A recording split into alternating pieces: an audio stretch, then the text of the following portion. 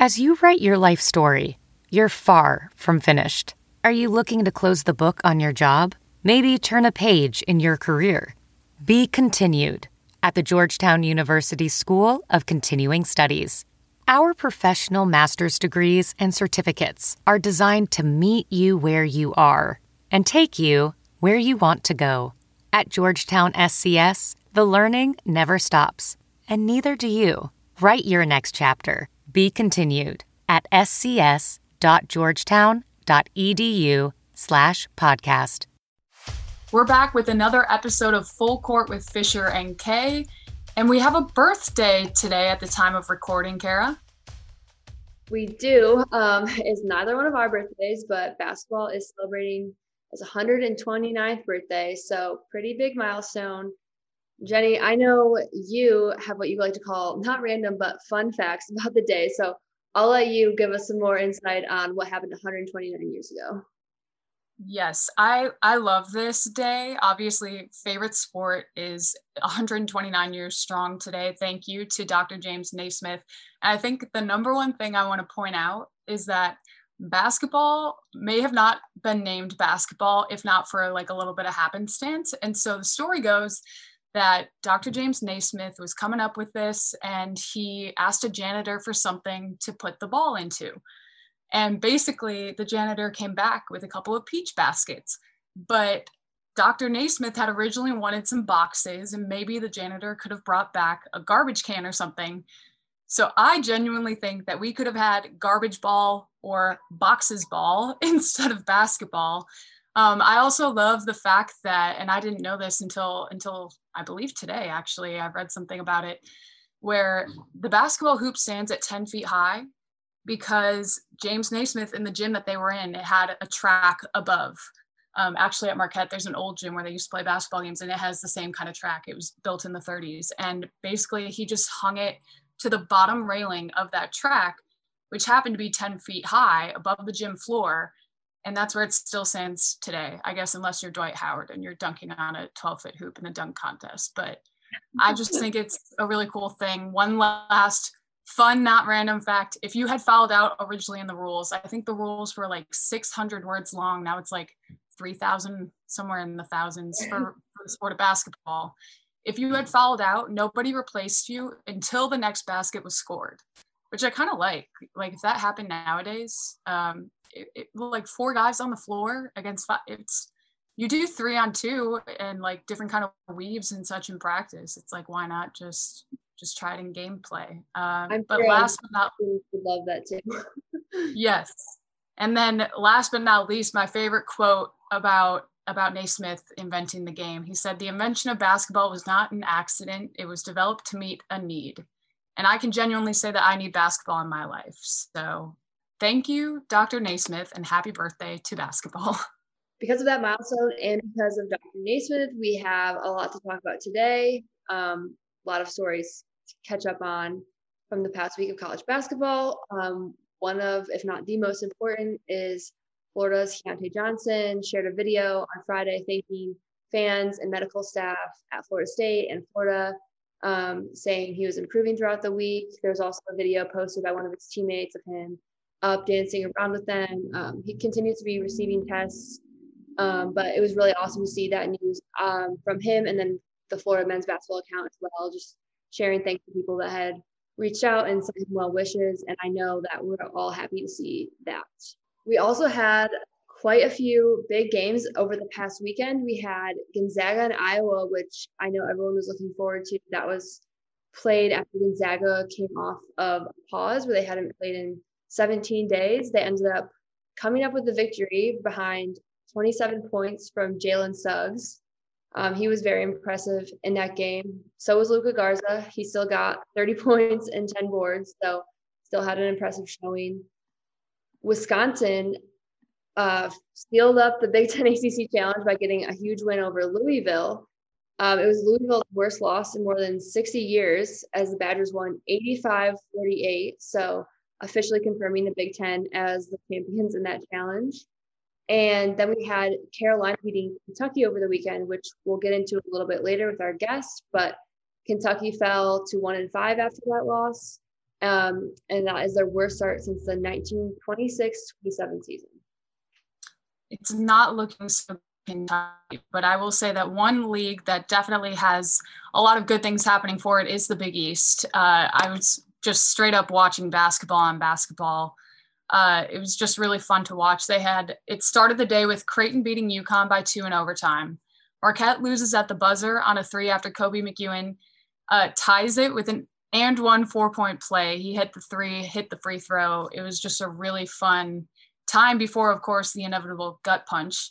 And then Providence edges Seton Hall by 3, also in overtime. So a lot happening in the Big East on the men's side. On the women's, it's nothing too new as Paige Beckers is continuing to have just an incredible freshman season and an incredible start. She was named Big East Freshman of the Week again and led UConn to a 3-0 start in Big East play. Have to give the nod to Tara Vanderveer for now not only tying Pat Summitt, but she has officially surpassed her. And Kara, we had a lot of really cool reactions from the basketball world.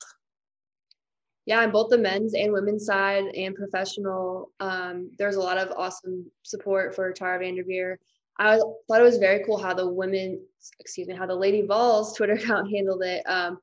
Tweeting out messages of support and saying that Pat would be so proud. I thought that was just really awesome to see. And then cool to see stars like Steph Curry also weighing in, just congratulating her. Just a really big milestone in the sport of basketball. And Stanford stays at number 1 in the AP poll again. They just beat UCLA, who moved up to number 10 as of the game, again, at the time of recording Monday at 3 o'clock. And one person of 2 that I want to shout out in women's college basketball, Zia Cook from South Carolina is absolutely balling out. She's shooting 55% from 3. She's averaging almost 18 points as a sophomore for the team. Just someone that I really enjoy watching. And I mean, the sky is the absolute limit for her. And then last but not least, Caitlin Clark, the Iowa freshman point guard. She is averaging 29.8 points per game. She leads the nation, both men's and women's college basketball, in scoring. And on the men's side, you ask, who is leading the nation in scoring with 29.3 points per game, just half a point off? Luka Garza, none other than Iowa men's basketball's Luka Garza. So Caitlin Clark also had the game winner against their rival, Iowa State. She also put up 13 assists in a single game, so don't think that she's just a shooter with the ball in her hands. Just a really, really impressive showing. And again, from another young player in the women's game. One last story from women's basketball. DePaul upset Kentucky 86-82 last week, and Kentucky dropped to number 13 in the poll.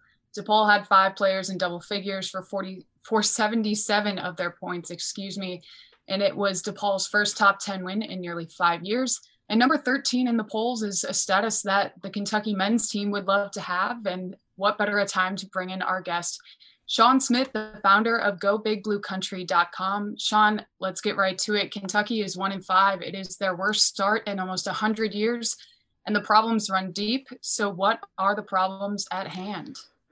Yeah, 2020 just got even more weird, right? No, I don't think anybody expected Kentucky to be 1-5. I certainly didn't at this point. I know I have been going back and listening to Cal's pressers. Now, they're different this year with Zoom, but one thing that stands out to me, Jenny, is after their win versus Morehead State, I think it was a 36-point win, Cal started talking about the schedule and that this team could lose like 6 straight games, which is kind of alarming when you go back and hear that after a win. But I think we all dismiss that as just Cal being Cal. But there's certainly some issues right now. I think a lot of it's fundamentals. If you watch basketball, I think you can see that they have a hard time running offense right now. And when you go every single game with an 8 or 9 minute scoreless spurt, it's hard to overcome that. And I think that's a lot of the issues. I think that having 10 new guys that pretty much have no experience, Olivier Sarr being really the only thing that they have that has experience. Davion Mintz missed all of last season coming back from an injury. I think all that's kind of just a recipe that and playing all Power 5 teams pretty much in this opening part of the schedule. It's been brutal for this team. You mentioned the offense. That's one of the problems that sticks out to me. But I want to know, do you see it as the pieces, maybe like the youth or the immaturity, whatever have you? Or is it more so like the inability to put these pieces together, kind of the chemistry or the buy-in? or is it something completely different? I know you mentioned fundamentals. I think it's a little bit of the AAU world getting caught up in it. I think that these guys are kind of used to getting their own, and they're having a hard time playing without the ball in their hands. I mean, we're talking about kids who on their high school basketball teams were the guy. I mean, they had the ball probably 90% of the time all the way across the board. And I think that's something that they're having trouble with right now. There's certainly an issue with the point guard spot. I don't think Terrence Clark came to Kentucky thinking he was going to be a point guard, kind of like with what John Calipari did with Tyreke Evans at Memphis. But that's certainly what Cal's trying to push right now. But I don't even think Terrence Clark believes that he's a point guard. I've seen some stuff on Twitter where he's actually been favoriting a couple of tweets where people said he's not a point guard. He actually is a 2 or a 3. I don't think that that's to like those tweets to kind of pump himself up maybe for some criticism. I think it's more that he actually doesn't believe it himself. So if you don't have a point guard that can get your offense set, Jenny, I just think that that's a recipe for disaster. Right now also, I don't even know if they have a consistent guy that they can play through. They're trying to figure out what's going on with B.J. Boston. But certainly he's their leading scorer, but it's a very inefficient 14 to 15 points a game. He's not shooting the ball well, so that's a problem. And then Olivier Sarr, we're talking about a guy who was third-team All-ACC last year, but he had numbers. I think he put up 30 against Notre Dame last year, 25 against Duke. If I told you those two numbers, you'd probably think he was a first-team, second-team guy, but inconsistencies killed him, and that's what's killing him at Kentucky now, that and foul trouble. And I just don't think that they really know who they want to play through. We've talked a lot about experience on our podcast and how, especially in a year of COVID, why experience is so important in depth as well. But no school has taken advantage of the one and done rule more than Kentucky. But with this being such an unusual season due to COVID, is it a sign of the times, or is Kentucky just truly suffering from the youthful tendencies that we've mentioned? I think there's a lot. I think all those factors play in. Certainly, I keep asking myself, would it be different if they had the crowd to feed off of at Rupp Arena, or if things were normal? But then you look around, you see other programs in college basketball. Gonzaga's not having a problem. Baylor's not having a problem. Duke just picked up a big win recently. So when you look at those things, you don't want to make excuses. But 10 new guys on a roster. They thought they'd have Keon Brooks at this point. He's out with an injury that at this point, who knows when he's going to return. Cal's been saying 2 to 3 weeks now for about 2 months. So that certainly changes things. I think when he gets back, it will help to get some experience. He's the one that actually came out and talked post-game after UNC.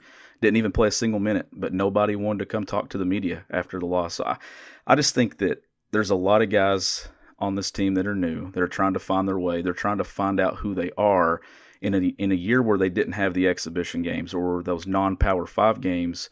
Look, it's tough playing Notre Dame. It's tough playing Georgia Tech. Even if you are all 5-star talent, those are developed college basketball players with experience. And you said it, experience pays off. And those teams, they know how to win. Kentucky does not know how to win. So where are the bright spots? I have seen you tweet that you like the way Davion Mintz has played and what he brings to the Cats. What are maybe some positives of this team or flashes of it that we've seen? Mintz is definitely a positive. I think that's a guy, given the rule, with everybody getting this blanket waiver, that's a guy that I think John Calipari would take again next year if he wants to come back for another season. With him, though, I think it's just the way he attacks it. I mean, he came out, got off to a hot start against North Carolina, started shooting the ball better. And Jenny, when you look at the overall stats on this team, there's one problem. Davion Mintz is the only player on the roster that has a positive assist to turnover ratio through 6 games. That's a problem. That also kind of feeds in. You can kind of see the offensive struggles right there alone. But that's a guy who understands how to play. He played big-time basketball at Creighton. Even though it's not a Power 5, that is very good basketball in that conference. So that's a positive. I think Devin Askew kind of found himself against North Carolina, started playing a little bit more to what I think Kentucky fans expected to see from him.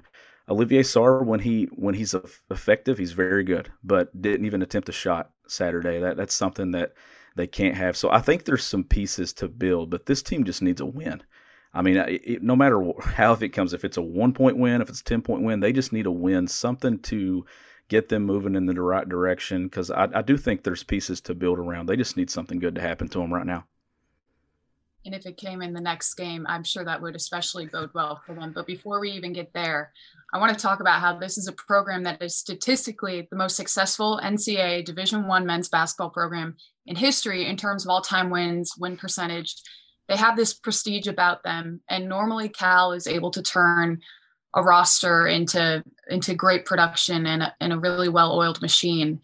Why is that?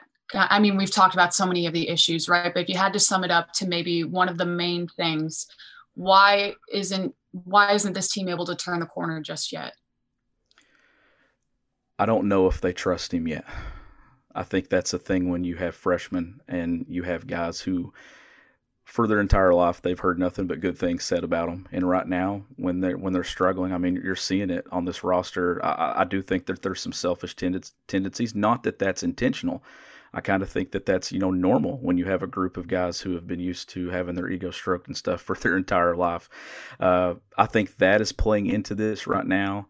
And I think that the frustration's starting to boil over. And two, I mean, this is something that Cal's done for 12 years at Kentucky. There's only been one season that it didn't work out, that they didn't get it figured out. And, we kind of throw that one to the side because they had a significant injury to Nerlens Noel that season. So that one's kind of thrown to the side. This one just feels different because they're on the wrong side of history right now. I mean, every single game I'm writing a post-game column about how it's getting worse and how we keep going further back. 1926. If they lose Saturday, how far do we go back? Because, I mean, it's certainly getting to that point. So I think that that's a lot to do with it. Is I think that there's a lack of trust. And not to say that, I mean, when you're on a roster, when you're on a team, there's got to be trust within your teammates. There's got to be trust in your coaching staff. I think Cal has to trust his guys a little more too. I think it goes both ways. There's certainly some guys there that I think they feel like they deserve a little bit more running games, but Cal's a guy that likes to play 6 to 7 guys if he has his way. And he actually said that on his radio show tonight, that he's going with a 7-man rotation until they get this figured out. So playing less guys instead of playing 9 like he has been. Every program goes through a season like this. North Carolina suffered through it last year. They went 14-19. But let's go over under on this. Is Kentucky's record this season going to be better or worse than the 14-19 mark last year that the Tar Heels had? Well, with fewer games this season, it's going to be hard to get to 14. If that's the thing right now, Jenny, is what do they have to do to get into the NCAA tournament? I mean, even with fewer games, a body of work is still a body of work. And right now, Kentucky doesn't have anything to show for. They have a win against Morehead State, and they have some losses that I do think are going to look bad when they get to March. Seth Davis actually made a comment the other day at the halftime show and after it was over that Kentucky's schedule gets easier. Does it, though? And then if it does, how does that help them? Because then what do they have to show for? I would put it, if they get to 14 wins, then I think that this team got it figured out, because there are some good teams in the SEC. They play Tennessee twice. They play Florida. They're going to lose some games in that conference. I look at it, if they can go 13-5 in SEC play, then they've got it figured out and have a chance to do something and get in postseason play. But it comes back to this too. I think Kentucky's in a tough spot as a program right now, where obviously it's catered to the one and done. They have a hard time convincing kids to stick around. Look at Jamal Baker, what he's doing at Arizona right now. You can't tell me that that's a kid that wouldn't help at Kentucky, that should have developed at Kentucky. But I guess he just, like a lot of guys that transfer out, they don't see their place in that program. So if you're struggling and you're 1-5, and a lot of these guys come back next season, then you can it makes it worth it. But if, let's say, they lose B.J. Boston, Terrence Clark to the NBA, and then Olivier Sarr to graduation, a lot of these pieces, then you kind of struggled for no reason. And I think that's the biggest concern right now with Kentucky fans, is like, if this pays off and a lot of these guys come back, then it's okay. But right now, I mean, kind of have to think that it's going to be pretty much a new roster in Lexington again next year. Yeah, one of the questions I wanted to ask you about was NCAA tournament implications with a start like this. You mentioned the full body of work. It will be interesting to see how it shakes out for the whole country, and then obviously for Kentucky basketball. But let's get back to UNC for a quick moment. What do we know about Cam Fletcher's leave of absence? And he had the moment at the end of their game against the Tar Heels. Yeah, I was very surprised this morning when I got the notification that John Calipari actually went to Twitter to say what he did. That's so out of character for John Calipari. It's so out of character for any college basketball coach, any college coach actually, to go to social media. And it definitely wasn't positive. It was kind of, you're either you need to step away and get this figured out and figure out if you can be a part of this program both on and off the floor. That's not a very good message. And they've had players leave this program, Jenny. I mean, Quade Green a couple years ago left midseason. Khalil Whitney left last year in January. Both of those players got positive messages when they left the program. That's what surprised me about this one today. This one was kind of just, it's put out there. He kind of, ran over him with the bus, backed him over today, which is, I think, honestly will be used against them in recruiting. I think that every coach that recruits against Kentucky right now is going to pull that tweet and use it against them. But with Fletcher's situation, I think what I heard today is that there's a power struggle going on right now, that Cal is having a very hard time convincing some of these guys with egos. I think Fletcher was giving some pushback. Certainly, it bled over to the bench the other day, and you can turn on the tape and watch the final 2 minutes, and there was a lot going on that I don't think people realized, from him crying to Terrence Clark getting frustrated, to Cameron Fletcher actually leaving the bench area, which somehow we got trapped into thinking that Terrence Clark also left the bench, but that was actually false, and UK confirmed that he was still on the bench at the end of the game. But Fletcher left the bench. Rob Harris, the strength and conditioning coach, was seen, trying to cover his face with a towel, but the cameras caught him. I don't really know what that situation means moving forward. I think could he rejoin the team at some point this season? I think Cal's tweet kind of left that door open. Fletcher did apologize to Kentucky fans yesterday, but he did fly out of Lexington yesterday. And there are some reports that people did see him at the airport, and he wasn't being very discreet with his phone call conversation, whoever he was talking to, and was overheard saying some pretty negative things about Cal and about the program. So it's certainly not a good situation right now. Definitely adds fuel to the fire, and maybe what some have called on Twitter a dumpster fire. But nonetheless, I do want to ask you about how the highs and lows of a Kentucky basketball season affect the mood of the state on a daily basis. You are from Kentucky. I know that you're in the media, so you can sit between the fandom and whatever else, but even on social, the tone must be affected. I know that COVID makes those day-to-day interactions a little bit different, but how do these highs and lows affect the state of Kentucky when Kentucky basketball is like this? That's what Kentucky people live for, is Kentucky basketball. And then in the recent years, they've latched on to the football program as well. And this season didn't go as planned. And then with it being a COVID season, I think Kentucky fans were just kind of hanging their hat on this team being good and it being fun to watch.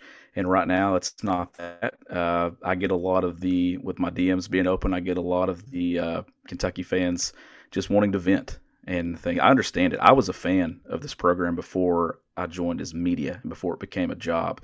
So I understand the frustration that fans have. I think fans... they're certainly not trying to rush John Calipari out of Lexington. I think every now and then I think I'd be lying if I said that they didn't get the one and done fatigue. But when you have years like this, I think in the back of everybody's mind, they think that Kentucky will get it figured out because we've seen the story so many times. It typically 95% of the times it works out, even though it doesn't end in a title every single time or a Final Four appearance. They're at least one of the teams that are there to contend for it when it gets to that final second weekend of the NCAA tournament. So I would say that the mood right now, it's not a very happy holiday season right now in the state of Kentucky. But it could be. Next game, Saturday, December 26th against Louisville. There were points a while back where this game even happening was TBD, but let's talk positivity here because we both know that we need it. What would a win against Chris Mack's squad mean? It would be the shot in the arm that this team needs. One, just because of the dominance that Kentucky's had against Louisville in this series since John Calipari arrived at Kentucky in 2009. They've only lost twice. And, the fact that Chris Mack kind of had the beef with Cal in the preseason over the scheduling of the game and, the back and forth and the hidden message that Cal had in a video that he posted to the UK Twitter account. So there's a lot to go in this game. You're 1-5. You certainly don't want to pile on and be 1-6. That included a loss to Louisville. So I think Cal knows how big this game is. Cal was talking about it on the radio show tonight that ESPN actually it was set for ESPN2 at noon Eastern time. It's since been moved to ESPN at 1. And Cal says that the reason they did that's because they kind of want to, see Kentucky lose again and then it be on the national network in the primetime spot there on Saturday. So he said he's not having it. They're not going to let it happen. So maybe that's his edge that he has. I don't know. He's looking for anything with this team right now. But there's 2 games coming up, Jenny, that I think would tell the tale about how this year's going. They rarely lose to Louisville, and they haven't lost to Mississippi State since he's been in Lexington. And those are 2 of the next 3. You lose those 2, then I think you can kind of just chalk it up that this year's kind of going the other direction. Yeah, I mean, if they pull out the win, at least it would be on ESPN. I mean, like I said, we'll see what happens. Obviously, there's drama either way. But Louisville had lost by 37 to Wisconsin. Yeah. You're expected to get Jones back. What is the biggest challenge that they faced against this Louisville team? I think just playing consistent for 40 minutes. I think right now Kentucky's problem is more they need to worry about themselves than worrying about the opponent. They've not played 40 minutes, Jenny, all season. They'll play 20, they'll play 25, but they've not been able to sustain energy for 40 minutes. They'll have those spurts like I was talking about earlier where they'll go 9 or 10 minutes without a score. You can't win games in college basketball with that kind of inefficiency on the offensive end. So that's the thing that I think is the biggest challenge. Obviously, they're going to be in the Yum Center. There's going to be a lot of talk this week about, is this Cal's worst team? I know you're already seeing that written and stuff. Is it worse than the 2013 team that went to the NIT? Certainly the record is there. The 2013 team also didn't beat anybody in the non-conference, and they lost to Louisville. So you kind of want to be on the right side of that this Saturday. So I think that's the biggest challenge is just stay in the course and not, Nick Saban always throws out the line, don't drink the poison. And right now the poison's not the positivity, the poison's the negativity. And if they listen to the negativity, it's going to be easy to kind of just shut this thing off and just coast and say, you know what, this year's lost. But Saturday would certainly be a step in the right direction. And I have to think that John Calipari walking in the Yum Center Saturday is going to have some confidence on his side when you've won a lot of games in that building. Maybe this is where Kentucky gets it figured out. Maybe they need a rivalry to kind of ignite something and get it going. So big picture, give me your top 3 teams in the SEC going into conference play, because obviously right after Louisville, they'll get right into conference play. I would have said Kentucky early in the season. I don't have them in there as it stands. As far as talent, though, and getting it right, I think that when they're at their best, let's say February, if they get it figured out, they're certainly one of the top 3 most talented teams. I think right now at the top, you got to go with Tennessee. I think Tennessee has all the making of a Final Four contender. I think Rick Barnes, this could be the year that he gets back to a Final Four, gets Tennessee to their first. I still like Nate Oates in Alabama. I really like what he's doing there. He's recruiting very well. I like their style of play. They have lost some games. They did just lose to Western Kentucky recently, but I would throw them there as well. And I like Florida and Arkansas. And then, Georgia started off hot, but it's hard to pick a top 3 or 4 right now just because I don't know a lot about these teams because we've still yet to see Arkansas really play someone, but I think what Eric Musselman's doing there with that program, I think those are 4 teams that I think could really take a step forward and do something in the SEC, take advantage of Kentucky having a down year. Yeah, most definitely. And Sean, really appreciate you taking the time to speak with us. I know it's not the most positive Kentucky conversation that we could have had. I hope for your sake, for the whole state, for every person in BBN that they can get the win that they need to get a little bit of Christmas cheer in them. But I really do appreciate the time. Yeah, no problem. We'll cover in this team. I'll say this. When it comes to Kentucky, whether they're winning or losing, Jenny, Kentucky fans are going to say they're not going to watch the next game. They're lying. They're going to be sitting there watching the next game hoping they get it figured out. So certainly not going to be a lack of coverage. This team's easy to cover. Definitely. And the Kentucky haters will still be watching, I'm sure, to see what happens as well. So either way, Sean, thank you so much for the time. Really appreciate it. No problem. Thank you. A big thank you to Sean for joining us and breaking down Kentucky men's basketball. Obviously, one of the most storied rivalries in the game, Kentucky-Louisville, this Saturday at 1 p.m. Eastern. And that's just one of the slew of games that we have to watch for this upcoming Christmas week in college basketball, Kara. We do have some big matchups. We have Kansas, West Virginia on Tuesday, so that'll be some Big 12 action. We also have quite a few Big 10 games on Christmas Day. I know I'll be working as Michigan State takes on Wisconsin to start off the day. And on the 26th, Virginia and Gonzaga announced last week that they'll be playing in Texas. Virginia's coming off of their pause this week. Gonzaga looks to keep things rolling after their big win this past weekend. And another matchup we have to talk about is Marquette Villanova, because Jenny, you said if Marquette gets another top 10 win beating Villanova, you're going to dye your hair blue. So this is accurate, and now I have felt that I am being held to it, because not only have people told me they have screenshotted it, I had Theo John, one of the Marquette men's players who I worked with when I was at Marquette. He messages me and said, I'm saving this. So the stakes are high. It is solidified. If Marquette does indeed beat Villanova for yet another top 10 win this season, I will be dyeing my hair blue. It'll be like, people were like, oh, light blue, navy blue, neon, like, what are you doing? Just blue. It doesn't even matter. And people were saying, well, Villanova's blue. Okay, well, my hair is gold. So we get a little bit of blue and gold.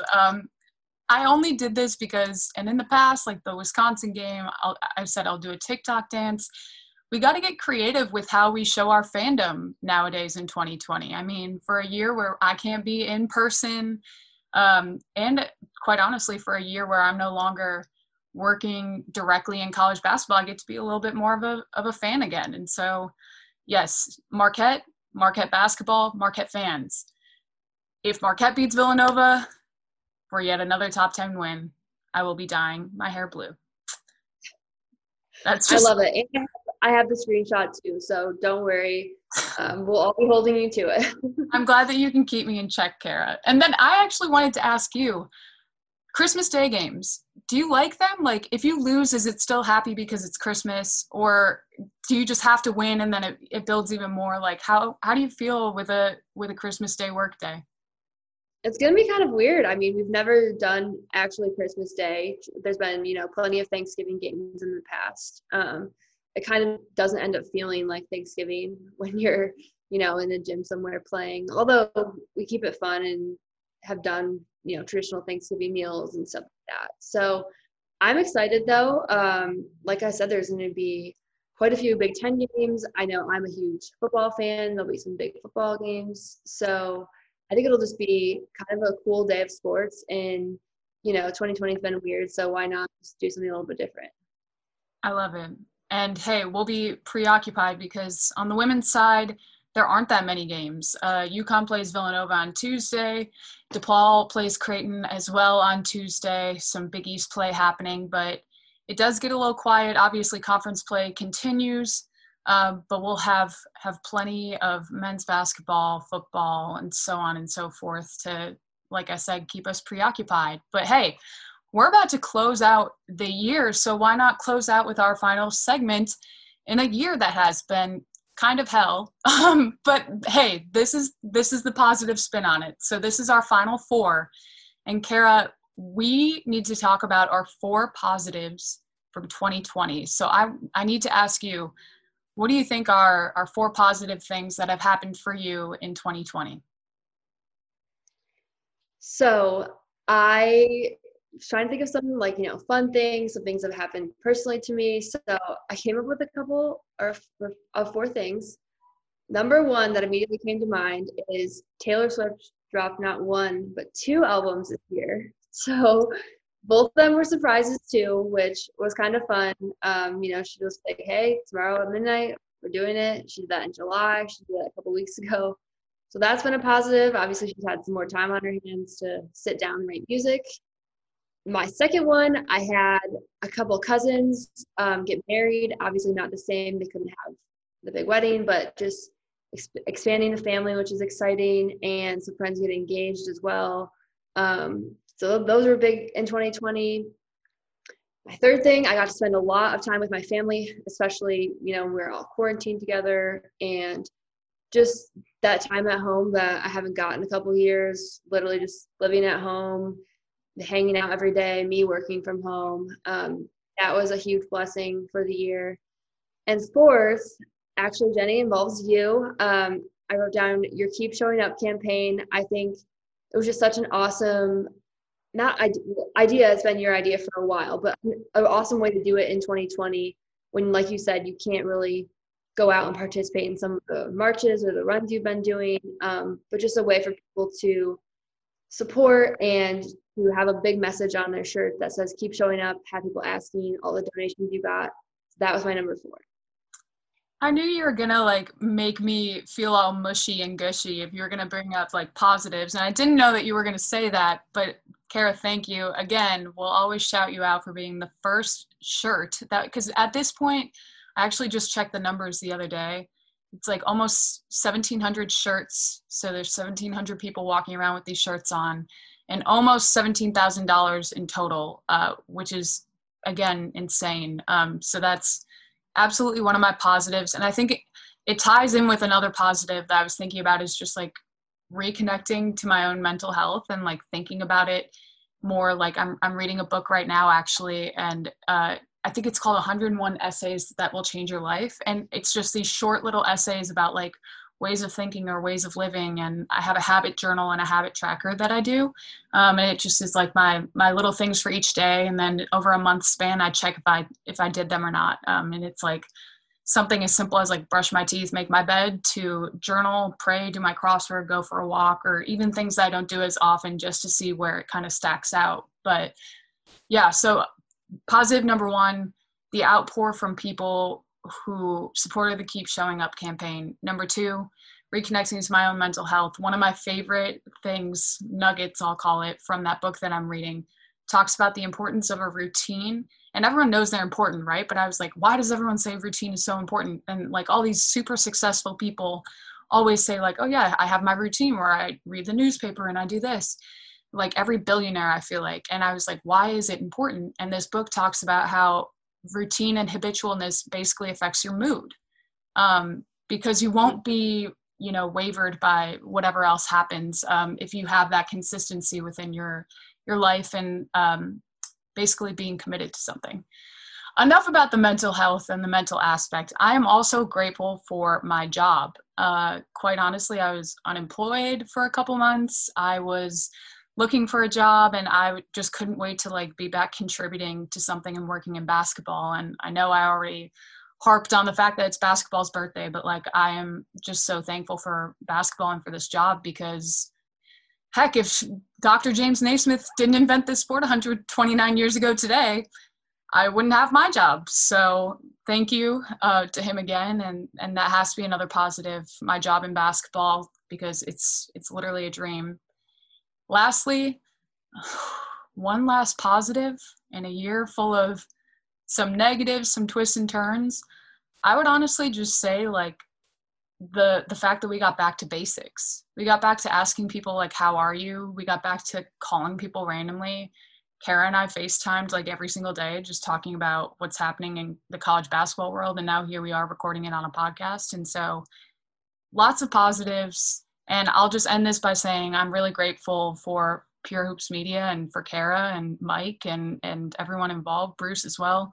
I just think this is definitely one of the positive. I mean, now I'm just going to start rambling, right? There's a lot of positives when you sit down. I write 3 gratefuls down every day, but there are a lot of positives when you sit down and think about it. And I'm just grateful. Another episode of Full Court with Fisher and Kay is in the books. Thanks to Sean Smith for spending some time with us. Thanks also to our producer, Mike Lieber, as well as Bruce Bernstein for all of their help.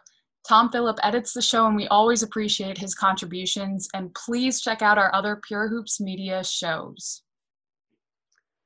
Catch and Shoot 2.0 with Aaron Berlin and Otto Strong drops each Wednesday. Each Thursday, Monica McNutt and King McClure drop by with buckets, boards, and blocks. Every Friday is the Pure Hoops podcast with BJ Armstrong and Eric Newman. The Mike Wise Show drops each Monday, and we'll be back every Tuesday with Full Court. Please check out all of our shows, subscribe, download them, rate and review them, but most of all, enjoy. See you next week on Full Court with Fisher and Kay. Full Court is a presentation of Pure Hoops Media.